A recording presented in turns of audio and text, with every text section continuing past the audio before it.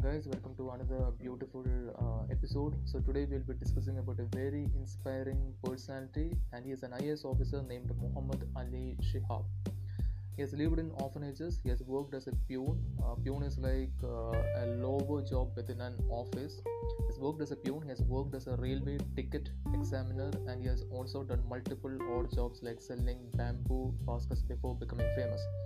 Ali Shihab, he was born in the state of Kerala, the southern part of India. His father passed away when he was just 11 years of age, and due to the financial burden, his mother had to send him and his two siblings to an orphanage. And he actually spent the next 10 years in the orphanage. But luckily, he was great in studies. And at the time of working as a peon, he also pursued a distance education in BA, which is Bachelor of Arts in History. And to everyone's amazement, he has cleared over 21 state level public service commission exams as well. And it was during this time that he decided to write the civil services exam. But he didn't clear the civil services exam in the first attempt, he cleared the exam in the third attempt. And now he is serving in different roles, currently working as a deputy commissioner for the northeastern state of Nagaland.